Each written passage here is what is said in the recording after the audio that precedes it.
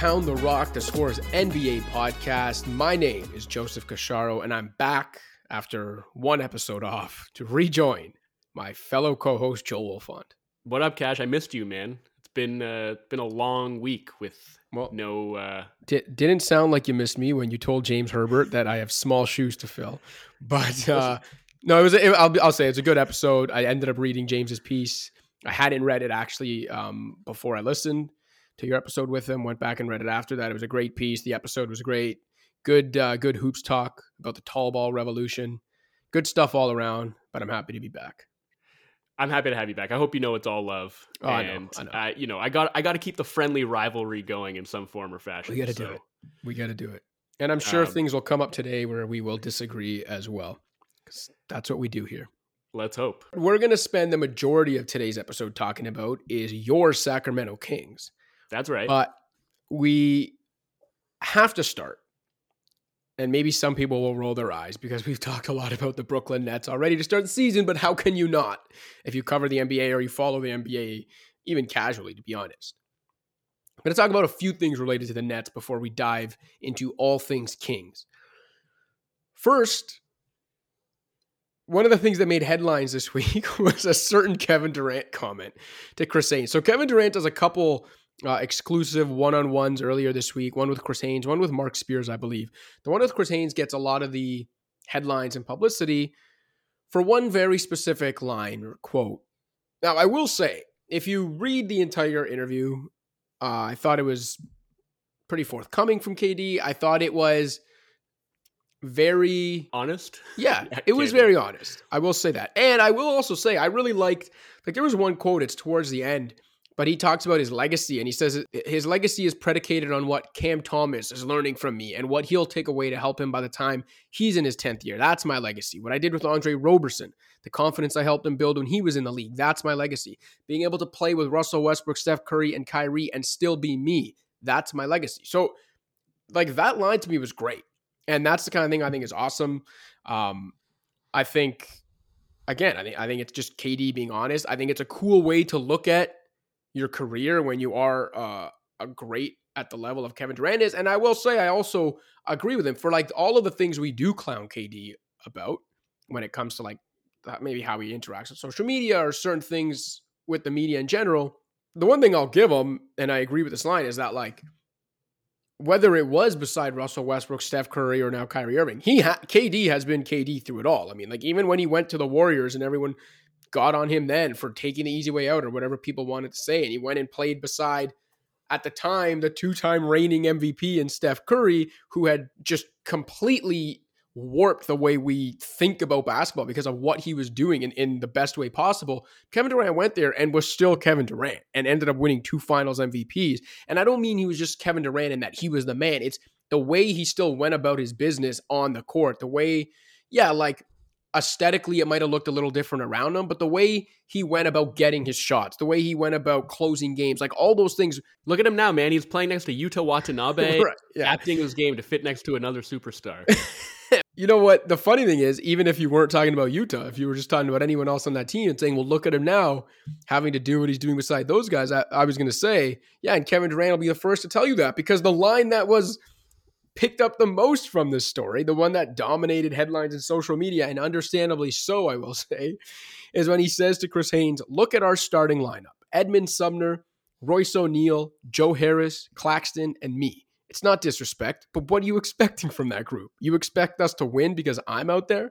It's not disrespect, Cash. I mean, he said it, so it can't be disrespect. Yeah, because everyone knows, and whenever you start a line, well, no disrespect, but the last thing that's going to come out is disrespect. In fairness, I think he was getting to the point, and he does actually go on to explain that he's enjoying having to elevate this team, and it's a different kind of role for him now, and I don't think it was meant as disrespectful as it came out. I love dragging these scrubs every single night. That's right. But what I was going to say, I don't think he necessarily meant it as disrespectful as it came out. And I will also say that I appreciate his candidness, and 100% from a media perspective, you want that. So let me be clear.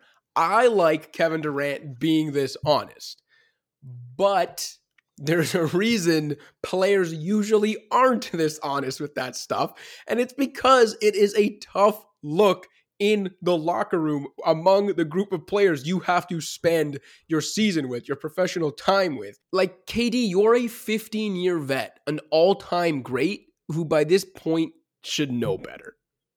So, unfortunately, you're not getting the benefit of the doubt from me, or I don't think from any of us on this one. Like, kudos to a honest interview, but man,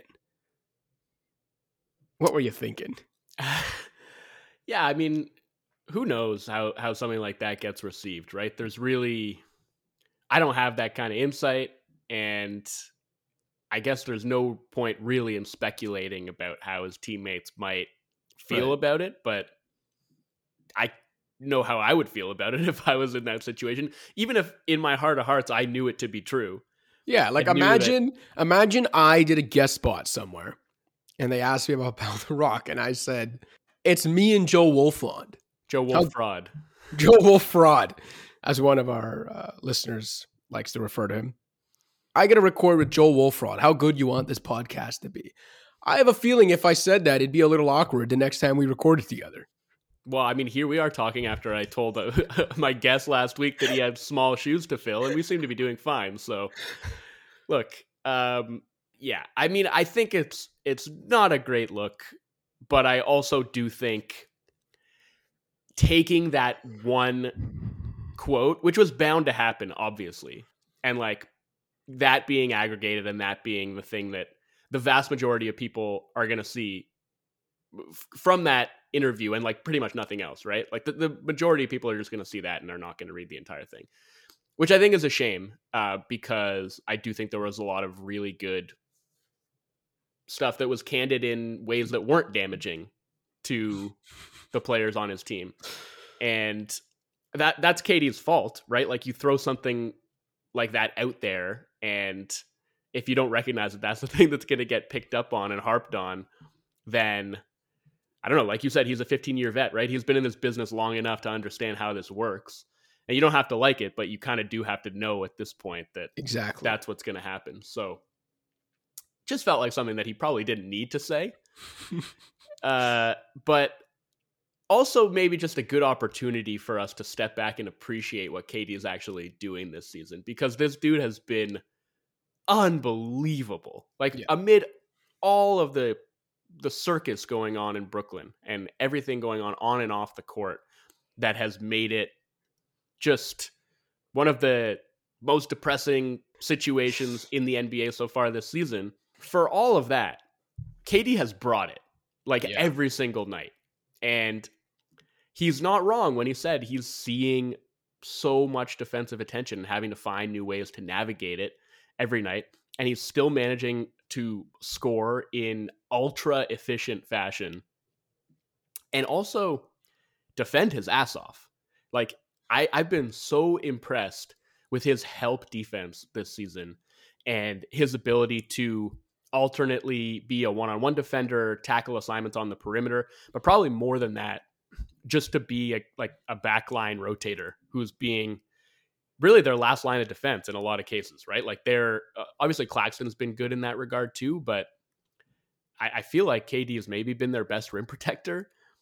And, he's not like the primary rim protector a lot of the time. It's like secondary rim protection that he's providing, but his ability to do that is what allows the Nets to bring Claxton up super high and pick and roll and have him switch out on the perimeter, right? Like they wouldn't be able to do that and actually succeed doing that if they didn't have KD behind him doing what he's been able to do as a weak side helper so far this season. So I've kind of been blown away by what he's been able to do at his age with the injury that he has in the rear view and everything else going on around him.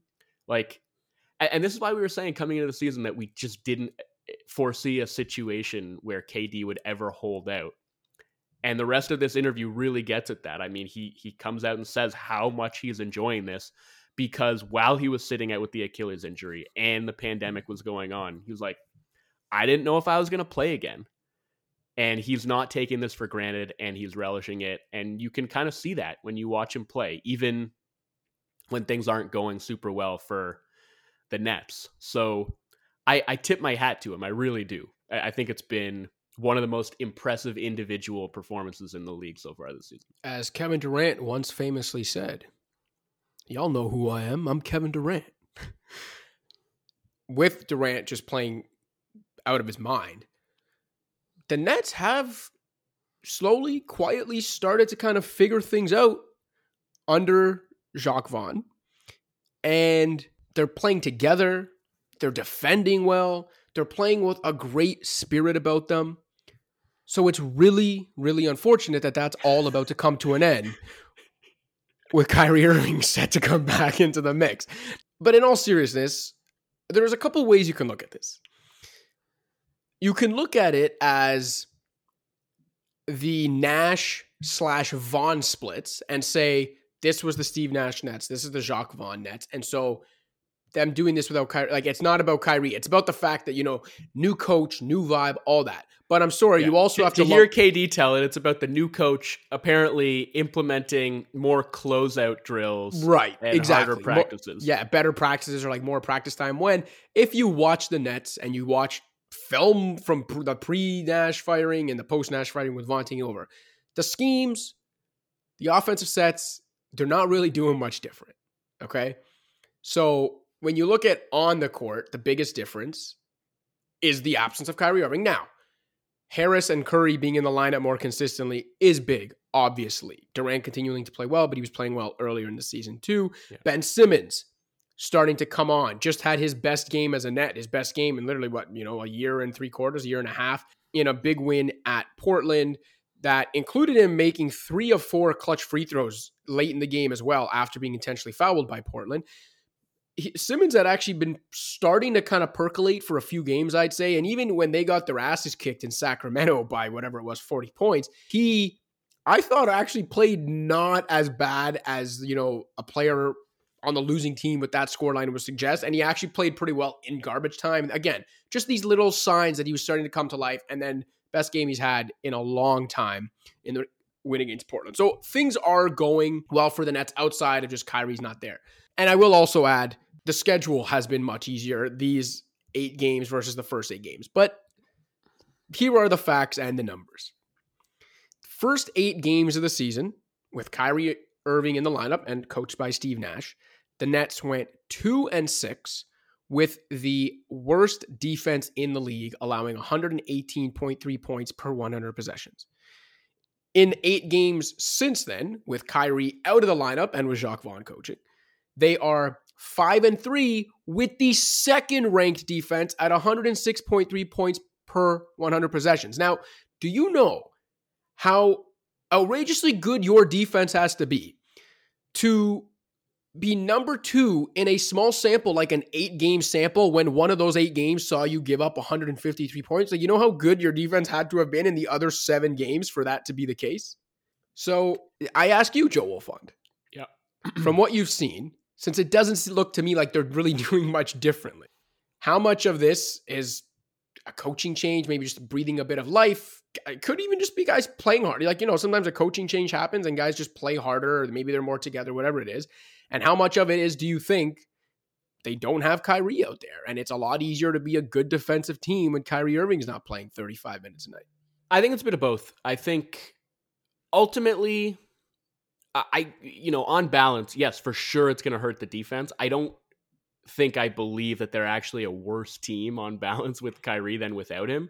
But I think you can definitely see how without him, they can just put more size on the floor. And I think it's a real credit to KD that he has been able to sort of make it work offensively as the lone initiator, high volume shot creator on the team, because his ability to do that means they can throw out lineups with, say like Claxton, KD, Joe Harris, Simmons, although they really haven't been playing Simmons and Claxton together that much. I actually feel like that's a big part of the reason why we're starting to see Simmons play better. But yeah, Utah, they can throw bigger lineups out there on the floor, and that's, to me, a big part of what's turned their defense around. I also just didn't think they were actually as bad as they were playing early in the season either. Like you mentioned, the schedule was tough. Obviously, there were a lot of distractions, and I never thought they were that bad. So I think, look, is Kyrie going to come back and be on his? I hate to sound like paternalistic or patronizing when I say stuff like this, but like, is Kyrie going to come back and be on his quote unquote best behavior? I think with Kyrie Irving, it's fair to say that though. Like, I don't think anyone's going to think you're being. But yeah, anyway, I hope people know what I mean when I say that. And just, is he going to be a distraction, or is he going to just kind of keep his head down and play basketball and help the team win? Maybe it's not a hard question to answer. Maybe the obvious answer is just no, because he will not. History has taught us that he won't be. But I think that we could see them sustain some of the stuff that they have done over the last couple of weeks, while also getting the benefit of another high-level, high-volume shot creator to help improve an offense that's basically been middle of the pack so far, despite Kevin Durant doing ungodly things almost every night. But yeah, man, I think the Simmons thing's interesting. It's not about like just bringing him off the bench, right? Like, how long can they actually keep him separated from Claxton? Or just like another center? Because I think it looked great in that Portland game, but Portland's kind of the perfect opponent to play him at center against, because they don't have any real backup centers, right? Like, they play small a lot, and they played small to close that game, and that sort of, I think, allowed he was matched up with Justice Winslow a lot. Yeah. And even like, being matched up against Nurkic, it's like Nurkic is a big dude who can and will punish you on the offensive glass. But as an interior scorer, it's not the team that would really worry me. Whereas you saw, like, they played him at center against Sacramento and they got fucking killed. So I'm curious to see like how sustainable that is. And then it's also like, Claxton's been really good. So if they are intent on keeping those guys separate, how does the minutes distribution shake out? Is it just basically an even split, like 24 minutes apiece at the center position? And is that really what they hope to be getting out of max player Ben Simmons, is 24 minutes a night as a backup center? Maybe that is the best they can hope for at this point, but I would imagine that they want to aim a little bit higher. So I'm curious to see where that goes. And I think, getting Seth Curry back, even though he hasn't entirely looked like himself yet, has been super important because they need the shooting. And Joe Harris starting to look a little bit more like himself would go a long way toward addressing that too. But I don't know. It's like same as it ever was with this team. Just like they lead the league in question marks. Like, I have so many questions about them, and rarely do I have any concrete answers apart from the fact that Kevin Durant is just a marvel of modern science. Yeah. I'll believe that Kyrie Irving can come back and not be a distraction or a disruption when I see it. But I will say, we'll probably find out pretty quickly how he'll mesh with this kind of new vibe Nets team, because their schedule, assuming Kyrie comes back Sunday, I believe, the schedule for once he comes back is home to Memphis, then 3 games in 4 nights through Philadelphia, Toronto, and Indiana, and then back home to play the Blazers. So the first 5 games of his return are looking a lot more like the kind of schedule that had them buried at 2-6 early. So like I said, we'll find out very quickly if he can kind of mesh with this new vibe Nets team and if they can keep this momentum going. My last question for you on the Nets before we move on to the Kings is, in a fantasy world where Kyrie actually does just come back and ball, doesn't cause any more distractions throughout the season, actually stays on the court, him and KD stay healthy, and like the Nets for the most part are kind of the type of team we've seen the last couple of weeks. That doesn't even mean they're a great team, but they're defending better, they're playing together more, they're playing for their coach more. You add Kyrie to that with the way KD's playing, would you consider that team like a contender? Or would you still see them as more like, all right, they'll be better than they, we thought they might be when they were 2-6, but they're still not anywhere as good as they thought they could be? Yeah, it's really hard for me to say contender. Yeah, agreed. Given all the uncertainty, like I think, yeah, solid team, potentially tough out in a playoff series just because it's always scary going up against that level of individual scoring ability. And, either KD or Kyrie or both of them could just go on a heater and almost beat you by themselves. But contender feels like definitely a bridge too far. We'd have to see a lot more from them, I think, to anoint them as such. So yeah, the first step would just being like a playoff proper team, because I think even with Kyrie back, the way the East is, they're probably looking more at like a play-in mix. But anyway, we'll have a lot of time to talk about Kyrie's return and what the Nets look like, I'm sure, throughout the rest of the season, given how much we've already spoken about them so far this season. Let's take a quick break, come back, and talk Kings. What's up, Pound the Rock listeners? Just a friendly reminder to rate, review, and subscribe to the show on iTunes, SoundCloud, Stitcher, Spotify, or wherever else you get your podcasts. You can also check out the Score's Fantasy Football podcast with Justin Boone. And in case you haven't already, download the Score app, available on iPhone and Android. That's where you can find all of our featured content, as well as live scores, updates, and breaking news. And don't forget to check out the Score's YouTube page for an informative yet lighthearted dive into the sports world's trending topics. Now back to the show. All right, well, Fawn, when we did our bold predictions episode to start the season, one of your bold predictions was that the Kings would maybe not end their actual playoff drought, but would end their quote-unquote postseason play drought, if you count the play-in, and that they'd get into the West top 10 and at least play a play-in game. Now, I disagreed with that because at the time, who was high on the Blazers, if you remember, not this high on the Blazers, but higher than most on the Blazers, thought, no, because Portland will beat them out for one of those top 10 spots. Now, very quickly, like less than a week into the season, the reason I changed my mind was that I thought both would get in because the Lakers were clearly terrible and would miss it. So I'm on board with you now and that the Kings will be a top 10 team. But in talking to you since then, I think you expect even more from this team now, and I think a lot of other people do too. I think after starting 0-4, they've now won 8 of 10 to go to 8-6, playing well. Offense looks unstoppable. I will ask you, and we will dive into the many reasons the answer might be yes or no.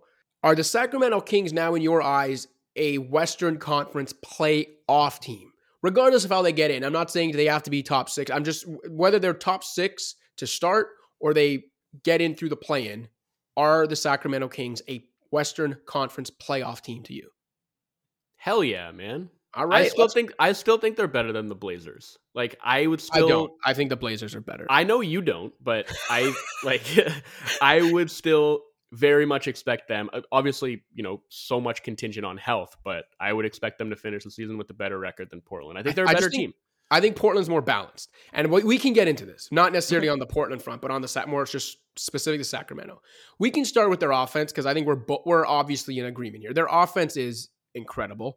Second most efficient offense in the league through a month of the season. Now, the interesting thing is that I think when I checked Cleaning the Glass last night, maybe it hadn't updated yet, but their offensive shot profile, if they shot average from the various locations they're getting their shot, would actually have them 21st in offense. Like, they have the 21st most efficient shot profile because they don't really get to the rim enough. And a lot of their threes, though they take a lot, actually aren't from the corner. So I think that's suppressing the shot profile. But look, they take a lot of threes. They get out in transition a lot of kind of like dribble handoff stuff off cuts, a lot of catch and shoot stuff, because they do have a lot of creation, a lot of playmaking talent. They've obviously got a guy like Sabonis who can both feed off of guys like De'Aaron Fox and Kevin Huerter, but also be an offensive hub as well and be the linchpin, a lot of those like dribble handoff stuff. So they've got a lot going for them offensively. And again, if you're strictly talking offense and not about defensive limitations, you start to go through their roster and they're like 10 or 11 deep. Like Fox, Huerter, rookie Keegan Murray, Harrison Barnes, who has looked pretty bad so far this year, although I'd say the last couple of games he's started to round into form. Sabonis, Malik Monk, Davion Mitchell, Terrence Davis, Trey Lyles, Rashawn Holmes, and Chimezie Metu. So that's like 10 or 11 deep with at least somewhat offensively capable NBA players. Again, dude, Rashawn Holmes is out of the rotation. I mean, we talked early in the year about how it was just baffling how he becomes so ineffective, but it's still kind of surprising that a player with his pedigree and track record is like can't even crack that team's rotation. And it's deserved, man, because Metu's been really good. But that's what I'm saying. Like, it's a testament to how they are pretty deep. And especially on the offensive side, they've got a lot of talent and a good combo of shot creation, playmaking, shooting. They've put it all together well so far under Mike Brown. So yeah, what have you seen from their offense that makes you a believer that they offensively, at least, they actually are this good. Like they will have an elite offense throughout the year. Yeah, I mean, first of all, I don't think the shot profile is really telling the whole story there.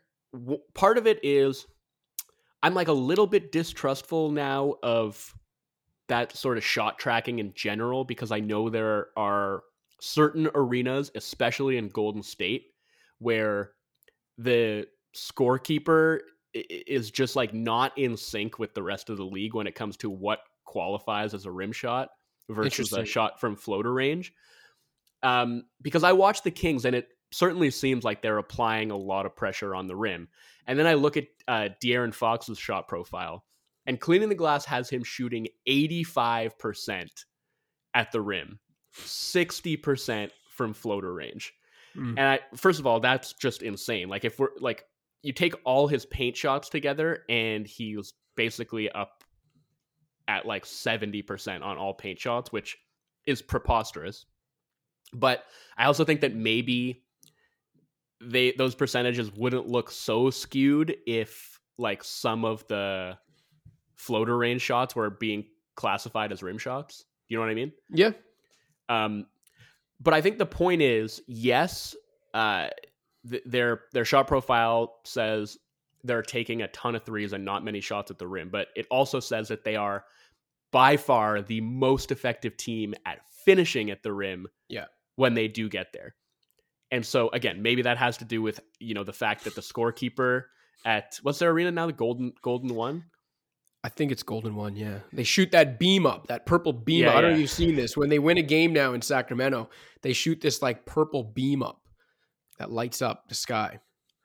So it's possible that number is like they're only registering shots that like strictly come inside the restricted area, which I don't think is how it's usually logged in most arenas.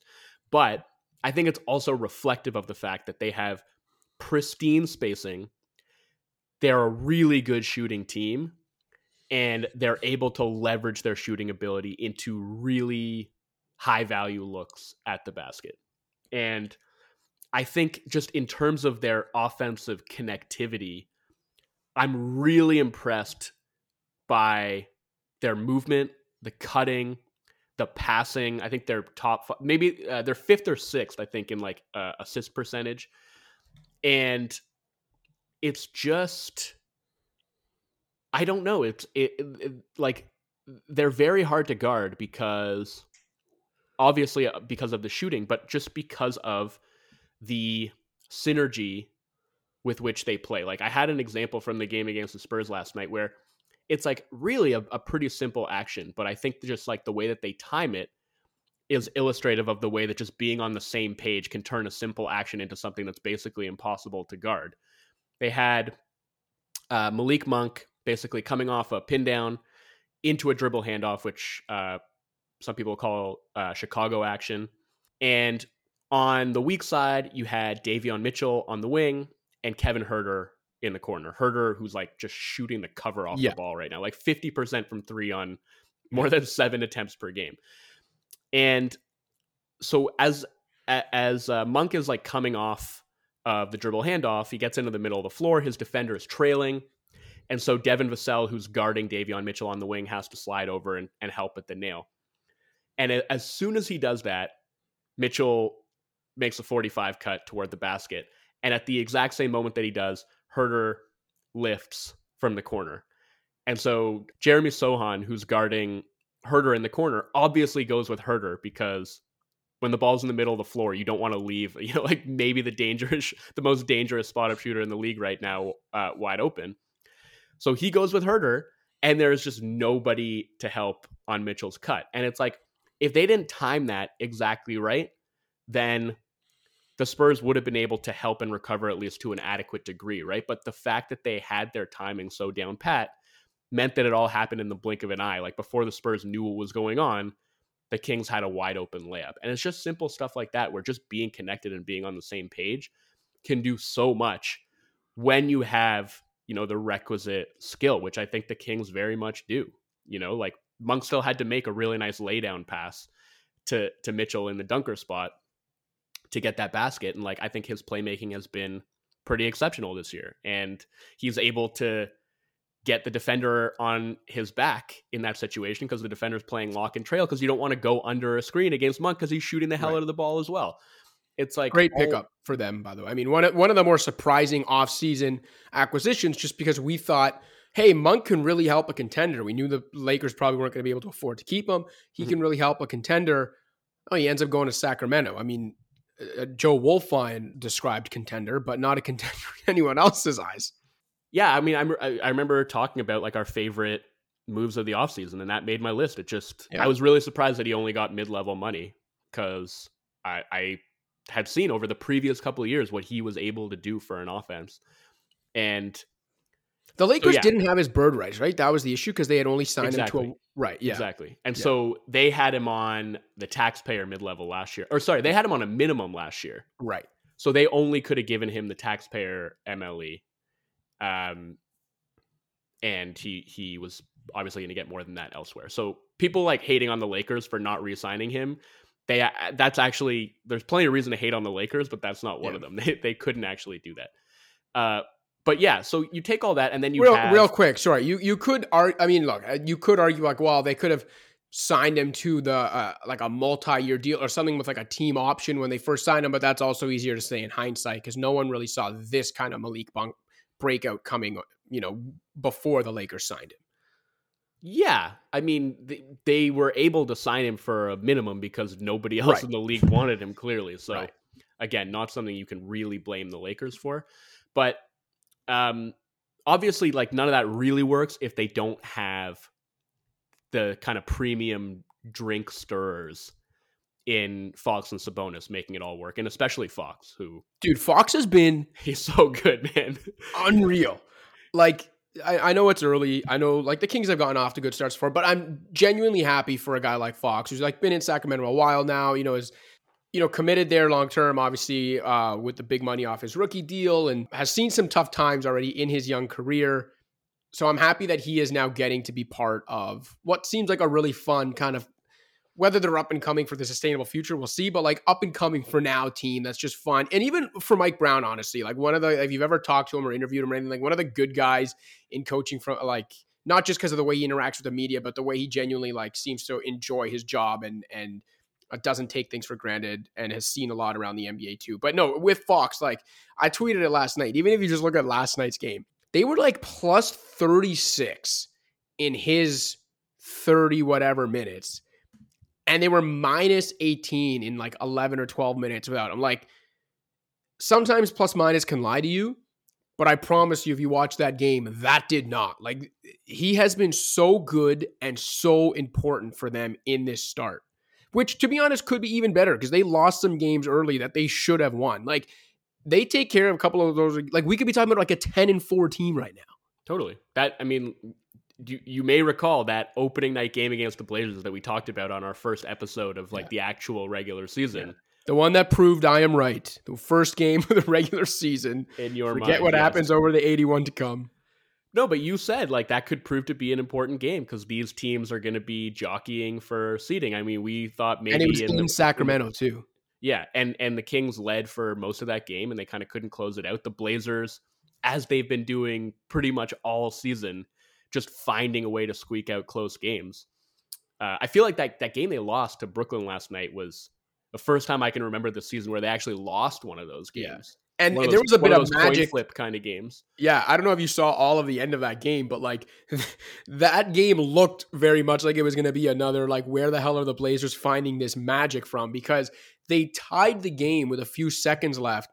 The Nets desperately didn't want to give up the three that would tie it. I don't know why they didn't just foul. And instead, the Blazers find Nurkic inside.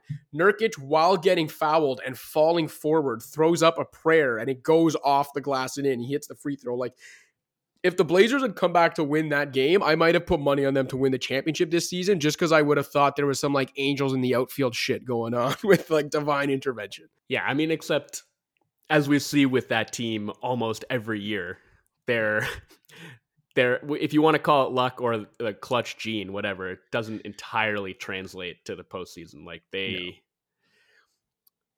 look, Dame's always been a good closer. I give him credit for that, but at the end of the day, the fact that they are playing in all of these close games and that Their point differential is more indicative of like a slightly above 500 team than it is the Western Conference leading team that they have been at points this season. I still think that the defense is going to regress, even though it hasn't done so thus far. And as much as I think it's like way improved from last season, I just don't think they're as good as the Kings. The thing with Fox that it like, I've always loved watching him just because he's been a thunderbolt in transition, right?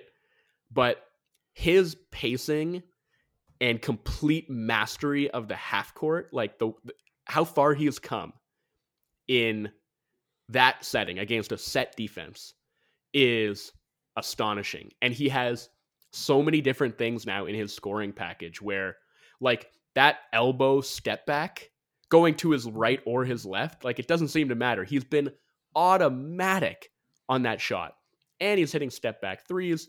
He's like setting guys up to run into screens before getting into the paint. Like I'm so enthralled by what he's doing offensively right now.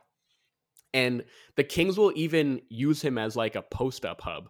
Like last night in the game that they wound up, as you said, winning by 18 points or something like that.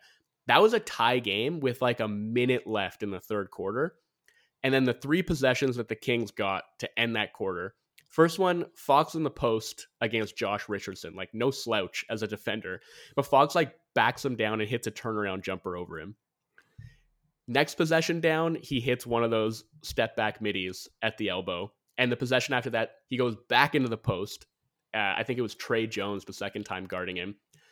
Backs him down. This time draws a double team and kicks it out to Monk for 3. And they go into the fourth leading by 7 and never came close to trailing again. So his offensive versatility, like the way that he has grown and rounded out his skill set, is amazing to me. And I think it's time for him finally to be an all-star. As much as it's not time to make those pronouncements yet, I just have a hard time seeing how he's not going to be in that mix. I don't disagree with that. I disagree with them being better than the Blazers. Now, one of the things when you talk about the Blazers regressing defensively, I don't disagree that they will regress defensively, but I still think they'll be decent on that end. But if we're going to talk defense, we have to talk about the Kings.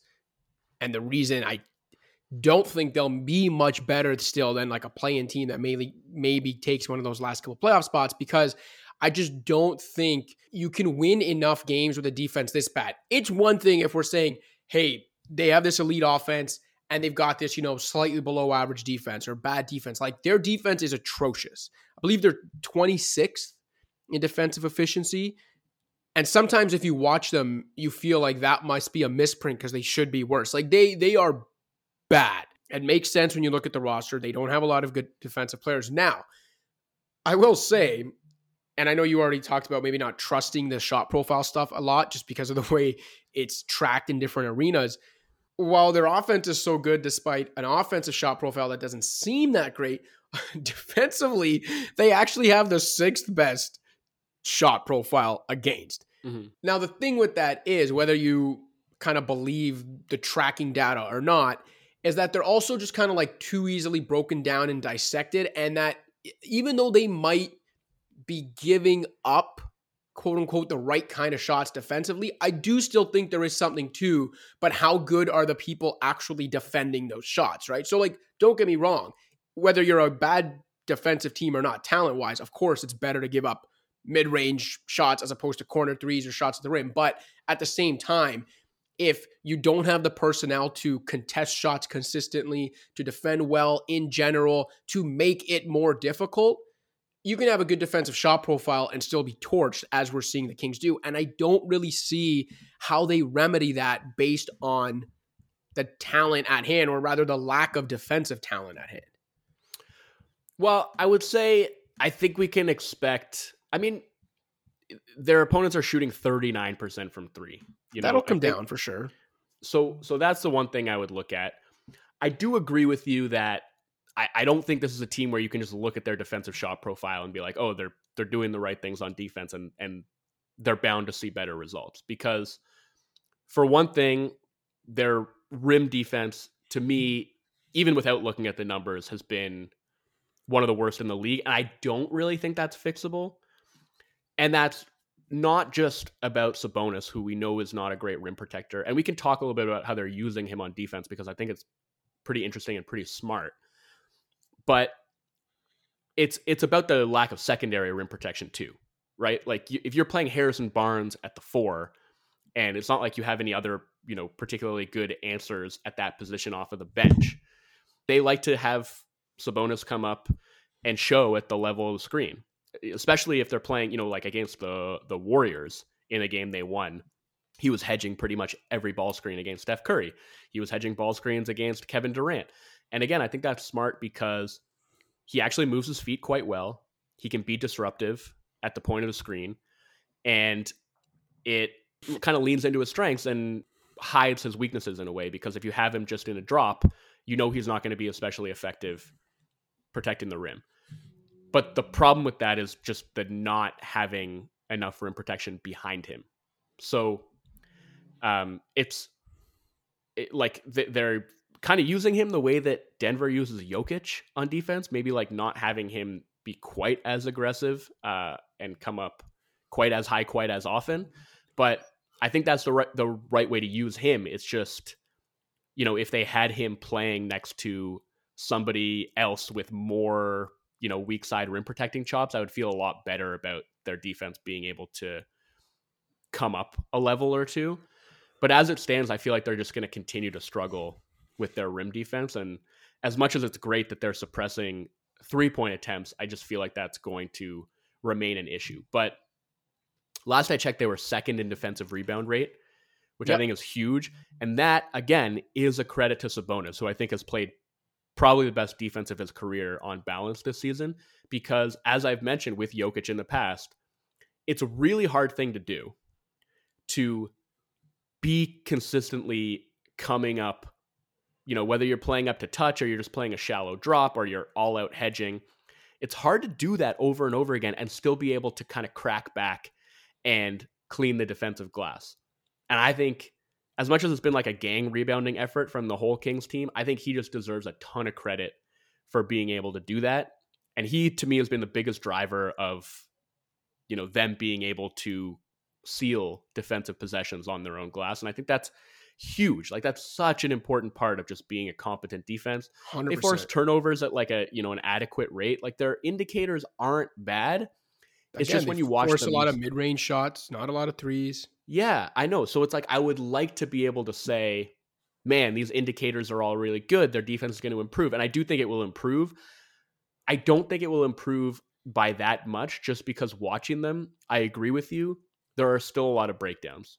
Times when like their on-ball defender is playing an ice coverage, but the big is just in a standard drop, in the middle of the floor. Or like, they're trying to ice when it's a double ball screen and there's just like complete miscommunication among the defenders about what coverage they're actually supposed to be playing. There are other times when they're like rotating on a string and Xing out and things like that, and it looks good, but I would say they have just a few too many of those breakdowns, whether it's at the point of attack or on the backside with like late help rotations, for me to feel comfortable saying, oh yeah, this defense is going to get way better because their shot profile looks like it should. Right. Side note, remember when icing opposing pick and rolls was like the thing, like Tom Thibodeau style defense? Icing, for any of our listeners who don't know, is essentially trying to force the opposing offense to the sideline. Yeah, it's like if it's a side pick and roll and they want to use it to get middle, you essentially, the on-ball defender doesn't let them use the screen and instead forces them to the sideline, but that requires the big to be like defending that sideline so they're not just going straight to the rim. Yeah. Which has happened a couple times for the Kings. There was like a 3-year period where NBA discourse was like really centered around like the Tom Thibodeau like ice defense revolution. And, it worked really well until pull-up 3-point shooting kind of... Right. I won't say it rendered it obsolete because you still do see a decent amount of it, but it makes it a lot harder to be successful playing that coverage because there are too many guys who are too good at hitting that pull-up 3. So that's what kind of broke that coverage a little bit, but it certainly still has its utility, but it requires the on-ball defender and screen defender to be on the same page. And for all that stuff I said about the Kings offense being on the same page, I think it's been a bit of a different story on defense. And I'm not saying that can't improve, but I also think, you mentioned it, right? Like looking at the defensive talent on the team, I do think there's a pretty hard cap on how good they can be at that end of the floor. But I don't think they're going to be 26th when the season ends. They might be like 20th. I don't know, man. I was going to say that I think for the most part, whether it's like a spot here or there, sure, maybe. But like, I think for the most part, things will continue to track along like this for Sacramento for the entire season, where I very much can see them having a top 5 offense and a bottom 5 defense, or close to it on both sides. And in the regular season, that probably balances out to about a 500 team, which I do think gets them in the play. And again, I've already admitted, like, they're better than I thought they would be. But I just still think, especially with the West compared to the way it was last year, like, I think if you take this the way this team is playing and you plug it into last season, the West was banged up. It was a bit weaker than usual. That team can probably make a chase for a top 6 spot and getting in the playoffs proper. But I think in, a healthier and more traditional, better Western Conference this season, I think a team with one of the 5, 6, 7 at best, maybe like worst defenses in the league is going to be really hard pressed to either get in the top 6 or win at least one road playing game to get in. I just still think that's asking too much of a defense this bad, as great as their offense is. Yeah, I mean, you might be right. Obviously, if there is going to be something that undoes them, it is going to be their defense. But I think they can be competent enough at that end, and their offense is good enough that I do think they're going to wind up in the playoffs proper. I don't need to be doubling down on this prediction because I feel like I'm well on my way to clearing that one. I certainly feel like I'm well on my way to clearing the 37.5 that we laid out as the over-under, even though I think most of the books had them at like 32.5. That's insane. I spotted you an extra 5 wins, and I still feel like I'm going to come out ahead on that little wager of ours. So feeling great about the Kings, loving watching them. And I mostly just feel great about it because I feel like everything that I expected to happen with them has so far come to pass, where they are an elite offense, a pretty bad defense, playing at a super fast pace, and one of the most fun teams in the league to watch. Like, that was exactly what I was expecting and hoping for from this team, and it's been very cool to watch it come to fruition. Yeah, with a loud fan base, a fervent fan base that has seemingly been rejuvenated, at least for now. All right, you want to do a little make or miss before we get out of here for the week? I suppose. All right. If you don't know, this is how make or miss works. We alternate shooting our shots with a random take, and then we tell each other in as close to 60 seconds or less as possible whether it is a make or a woeful miss. So, going to come out of left field, I think, with this one. The video going up today on the Score YouTube for our Unfiltered series is me kind of talking about why the Lakers need to explore trading Anthony Davis and trying to come up with various scenarios that actually make sense, both for the Lakers and for a team that could potentially be trading for him. I kind of tested this with you via text. Make or miss, this deal would be agreeable from both sides. The Phoenix Suns send DeAndre Ayton 2 first-round picks outright and multiple pick swaps to Los Angeles for Anthony Davis. Ayton, 2 firsts, and 2 swaps. And 2 swaps? Sure, yeah. Oh, man, I just don't think that they're ultimately all that serious about trading him. Ayton or AD? AD.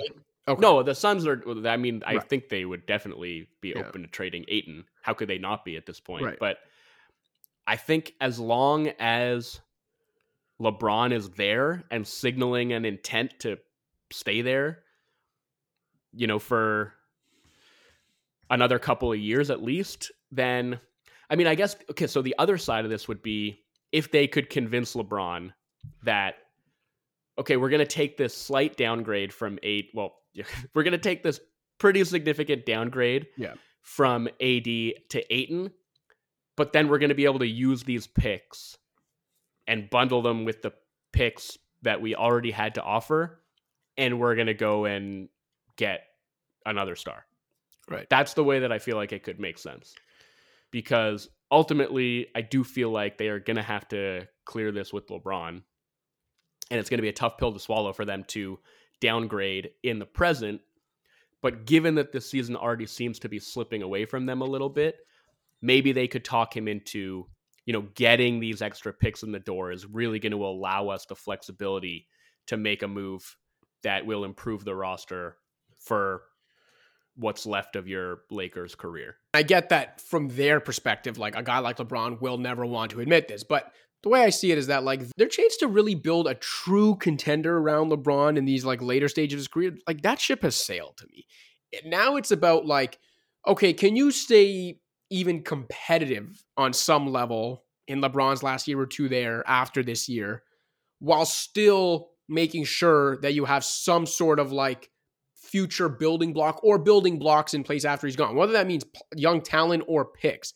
And I think trading AD is the only way you can even come close to potentially satisfying like both those things, right? Where it's like, if you can turn him into a good young player that can be part of the next good Lakers team or multiple pieces, either way, that can be part of the future, but also still help LeBron compete in the next year or two for, again, not compete for a title because I think that ship sailed, but maybe compete for a playoff spot, whatever, while also, replenishing some of the barren draft cupboard. Like, but then, I think that's the way they need to be thinking. Now, I don't think they will necessarily, but I think that's the way they need to be thinking right now. So they would then have to make a deal this season, right? Because once Westbrook's contract expires, they no longer have that piece to use as salary filler. That is my point, though, in the video that'll go up on Unfiltered, is that they got to do it this year, because even if you look at AD himself, and I know now we're getting, the other three make or miss topics will be actually our short ones, I promise. But if you really start looking at it, right, like AD can become a free agent again in 2024. He'll be a 31-year-old big man with like a long history of injury issues and durability issues, whether, like, not saying that's a fault of his own, but it is what it is. So it's like, if you already start thinking big picture, it's one thing if the Lakers were actually in win now mode based on how good they were, right? If they were actually competing for titles and you say, well, who cares about the future? We're the Lakers. We have a chance to win at least one title in the next 2 years with AD.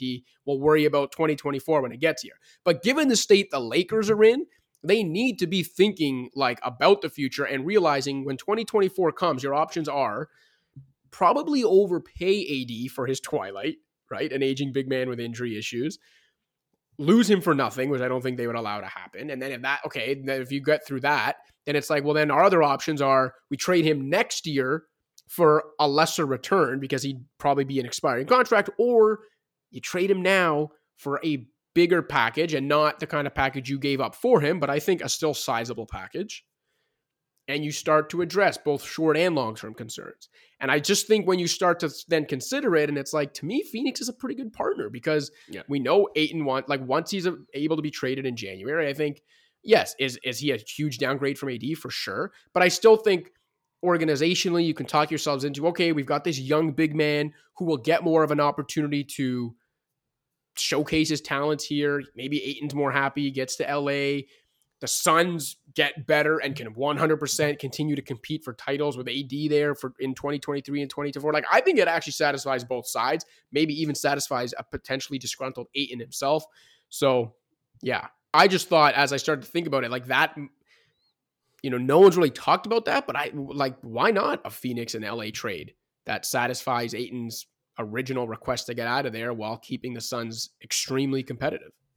Yeah, I think that would probably make the Suns the favorites in the West, thinking about it. I agree. And it shortens their window, but if Ayton wants to be out of there anyway, then I don't think they can be worried about that, especially when Chris Paul is going to turn 38 this season, right? Like, just go for it.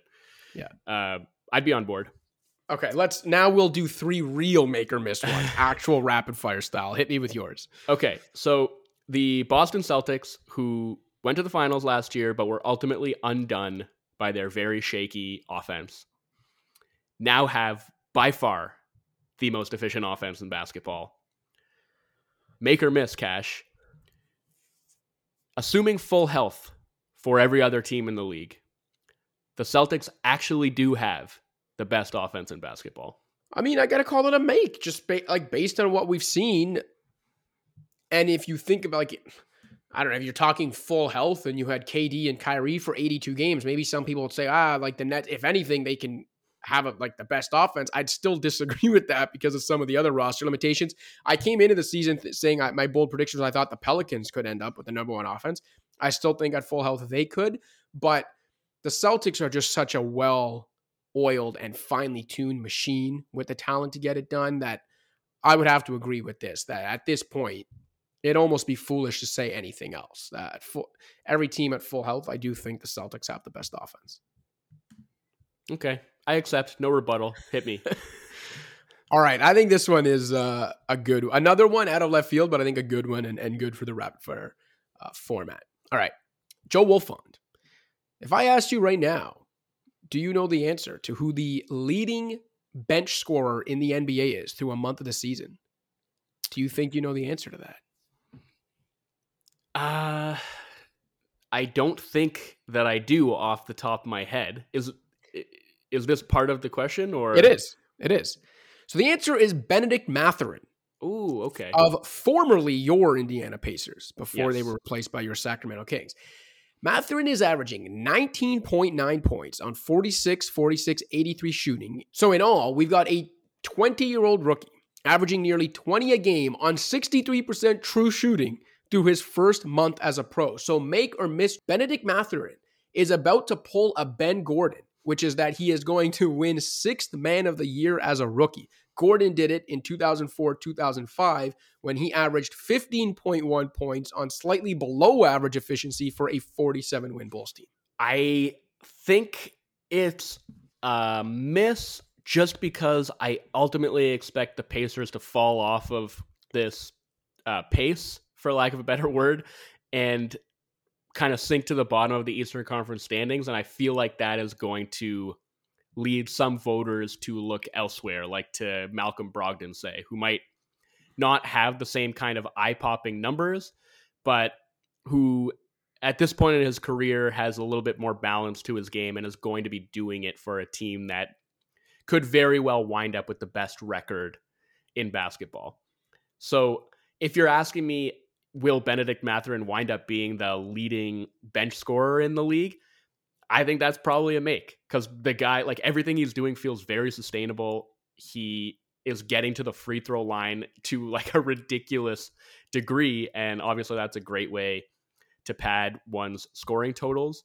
And because of the way that he attacks the basket, his first step, his shooting ability, that all feels more or less sustainable to me. So I think he could finish the season as the leading bench scorer in the league, but I don't know that that's actually going to be rewarded with 6th Man of the Year, despite the fact that that often is what determines who wins that award. I just don't think the Pacers are going to be good enough at the end of the day for him to earn that recognition. My last one for you, Cash. We talked a little bit about Steve Nash, him being the first NBA coach to lose his job this year. I'm looking around the league, and yeah, there's some coaches on the hot seat, but also those coaches, for one reason or another, are fairly entrenched in their current spots. And a lot of the teams that are struggling are young teams with young coaches that presumably have a little bit more runway and longer leashes. So make or miss, Cash, Steve Nash will wind up being the only coach fired this season. I'm going to call it a miss just because, I mean, you know how the NBA is, but you know how pro sports are in general, where even though there might be teams out there where we think, well, they can't really fire their coach, or he's got a baked in excuse, or whatever the case may be, drama will come up. Some fidgety, restless owner or executive team that's, got their own feet to the fire will make a rash decision. So I just think because of the nature of the NBA and pro sports in general, even though we've seen seasons before where no coaches get fired, I do think it's still asking too much to go the rest of the way without one being fired. But I do think that it's interesting how, as we've talked about before, a lot of the coaches you might consider on the hot seat based on the way their teams have started probably don't end up getting fired. And the one that comes up the most is Doc Rivers. Embiid ends up missing a few games early. He comes back. Now James Harden is at at least a month with that strained foot. Now you're starting to talk about if Harden's coming back in December, you're almost already like talking midway point of the season. Are they really going to, is a team all in on trying to win a championship this year, really going to make a coaching move midway through the season? Like, it starts getting dicey. So I think it might be a make to say none of the high profile guys end up getting fired the way we thought they might, but I think it's a miss on the whole, because somewhere along the lines, like I said, some restless owner or executive team that's under pressure themselves is going to make a rash decision. Yeah, like the Kings are going to go on a 3-game losing streak and Vivek's going to oust Mike Brown. I mean, we've literally seen that before where they got off to a good start with Mike Malone coaching. And so, yeah. Boogie's ill-fated bout with meningitis just derailed that franchise and set it back for who knows how many years. But yeah, man, I think it's very possible that that's it. Like, we don't see another firing this year. I feel like Tibbs might be the more likely guy on the chopping block than Doc Rivers. Morey seems pretty attached to Rivers at this point, at least to your point for this season, because always pretty dicey to make a coaching change in the middle of a championship pursuit. But I think we could see none. That might be it. Yeah, not out of the realm of possibility for sure. All right, that was a tidy 64 minutes. We're getting better. We're getting better, slowly but surely. Yeah. By the time the season ends, we'll be down to 59. You got anything else to add this week, Wolfon? Blessedly, I do not. All right. Well, you have a blessed weekend then, and we'll get the hell out of here. But actually, first, fan shout out. Fan shout out this week goes out to Dhruv Jain. I hope I'm pronouncing the first name correct. Goes by @Titus Icarus on Twitter. He hit us up a couple weeks ago to let us know that he loves the show and he's been listening since day one. We talked a little Kyrie with him as well in some Twitter back and forth. But anyway, Dhruv Jain @Titus Icarus, we appreciate you. We see you. We appreciate all of our listeners and want to get you a shout out as well. So whether you have been a fan since day one or this is your first time listening, hit us up. Find us on Twitter, whether Twitter exists by the time you are listening to this or not, @Joey_YOU, @Joseph Cacharo. Email joseph.cacharo@thescore.com, joe.wolfond@thescore.com. Find me on Instagram @Joe____cash. And let us know how long you've been listening, where you listen from, what you like about the show, maybe what you don't. And we will be sure to get you a fan shout out on a future episode. Until one of those future episodes, for Joe Wolfond, I'm Joseph Cacharo. Pound the rock.